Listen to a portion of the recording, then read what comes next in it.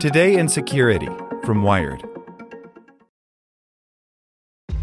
This episode is brought to you by ShipStation. You know, some things take a lot of work, like sending little robots to far-off distant planets. And just as that's challenging, so too is running a successful e-commerce business, especially when there's so much to do. So I want to introduce you all to ShipStation. Now, I love using ShipStation because of its easy-to-use dashboard, which makes managing orders and printing labels a breeze and super smooth. Oh, and the customer service is just out of this world. It's exactly what you need to help grow your business. Sign up for your free 60-day trial at shipstation.com/technews. That's shipstation.com/technews. This is the story of the one. As a maintenance engineer, he hears things differently. To the untrained ear, everything on his shop floor might sound fine, but he can hear gears grinding or a belt slipping. So he steps in to fix the problem at hand before it gets out of hand. And he knows Grainger's got the right product he needs to get the job done, which is music to his ears. Call, click Grainger.com, or just stop by. Grainger, for the ones who get it done. Hey there, this is the spoken edition of Wired. Fighting a wildfire in Texas, watching a sinkhole swallow 8 priceless sports cars, cutting pollution with chainsaws. Hear Chubb customers tell their stories at chubb.com/podcast. And stay tuned after the show to hear how a new broadband network will deliver the internet to 40 million people in Mexico. The Reaper IoT botnet has already infected 1 million networks, by Andy Greenberg.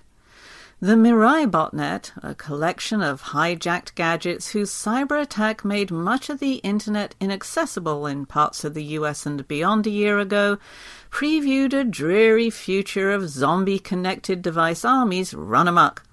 But in some ways, Mirai was relatively simple, especially compared to a new botnet that's brewing.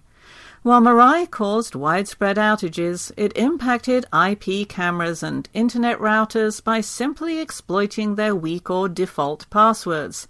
The latest botnet threat, known alternately as IoT Trooper or Reaper, has evolved that strategy, using actual software hacking techniques to break into devices instead. It's the difference between checking for open doors and actively picking locks, and it's already enveloped devices on 1 million networks and counting. On Friday, researchers at the Chinese security firm Qihu 360 and the Israeli firm Checkpoint detailed the new IoT botnet, which builds on portions of Mirai's code, but with a key difference.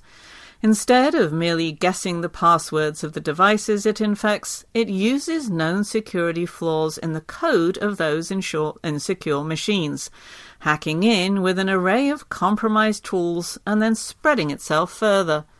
And while Reaper hasn't been used for the kind of distributed denial-of-service attacks that Mirai and its successors have launched, that improved arsenal of features could potentially allow it to become even larger and more dangerous than Mirai ever was. The main differentiator here is that while Mirai was only exploiting devices with default credentials, this new botnet is exploiting numerous vulnerabilities in different IoT devices. The potential here is even bigger than what Mirai had, says Maya Horowitz, the manager of Checkpoint's research team. With this version, it's much easier to recruit into this army of devices. The Reaper malware has pulled together a grab bag of IoT hacking techniques that include 9 attacks affecting routers from D-Link, Netgear, and Linksys, as well as internet-connected surveillance cameras, including those sold by companies like Vacron, Go-Ahead, and AV Tech.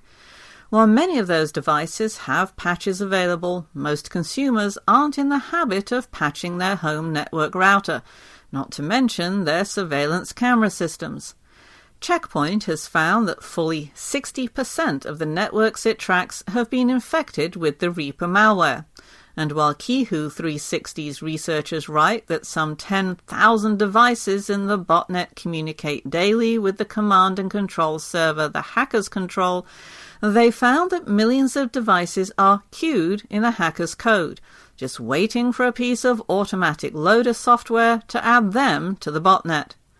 Checkpoint's Horowitz suggests anyone who fears that their device might be compromised should check the company's list of affected gadgets.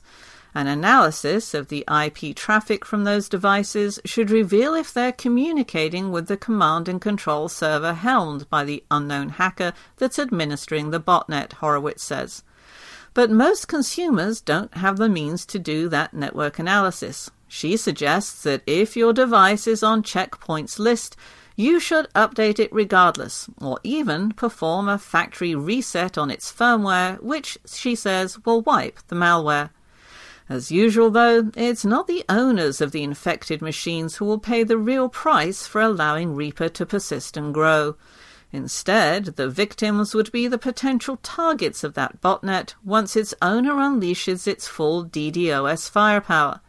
In the case of Reaper, the potentially millions of machines it's amassing could be a serious threat. Mirai, which McAfee measured as having infected 2.5 million devices at the end of 2016, was able to use those devices to bombard the DNS provider Dyn with junk traffic that wiped major targets off the face of the internet in October of last year, including Spotify, Reddit, and the New York Times. Reaper has shown no signs of any DDoS activity yet, Kihu 360 and Checkpoint note, but the malware includes a Lua-based software platform that allows new code modules to be downloaded to infected machines. That means that it could shift its tactics at any time to start weaponizing its hijacked routers and cameras. Horowitz points out that hacking devices like IP-based cameras en masse doesn't provide many other criminal uses than as DDoS ammunition, though the motivation for any such DDoS attack is still unclear. We don't know if they want to create some global chaos, or do they have some specific target, vertical, or industry they want to take down, she asks. All of that adds up to an increasingly troubling situation. One where the owners of IoT devices are racing with a botnet master to disinfect devices faster than the malware can spread, with serious potential consequences for vulnerable DDoS targets around the world. And given that Reaper has far more sophisticated tools than Mirai, the impending volley of attacks may turn out to be even more dire than the last one. Prescription products require completion of an online medication consultation with an independent healthcare provider through the LifeMD platform and are only available if prescribed. Subscription required. Individual results may vary. Additional restrictions apply. Read all warnings before using GLP-1s. Side effects may include a risk of thyroid C-cell tumors. Do not use GLP-1s if you or your family have a history of thyroid cancer. If you've struggled for years to lose weight and have given up hope, did you know you can now access GLP-1 prescription medications at trylifemd.com? We're now offering eligible patients online access to GLP-1s, the breakthrough prescription medication that can help you lose body fat and weight. Listen to what people are saying. It's fun to put on jeans that you couldn't get into 6 months ago. Every morning, I look forward to getting on the scale. For anybody who's struggling with their weight, it's a godsend. And here's the best part. Your insurance may cover 100% of the cost of your medication. So go to trylifemd.com to have your eligibility checked right now. Get started today at trylifemd.com. That's trylifemd.com.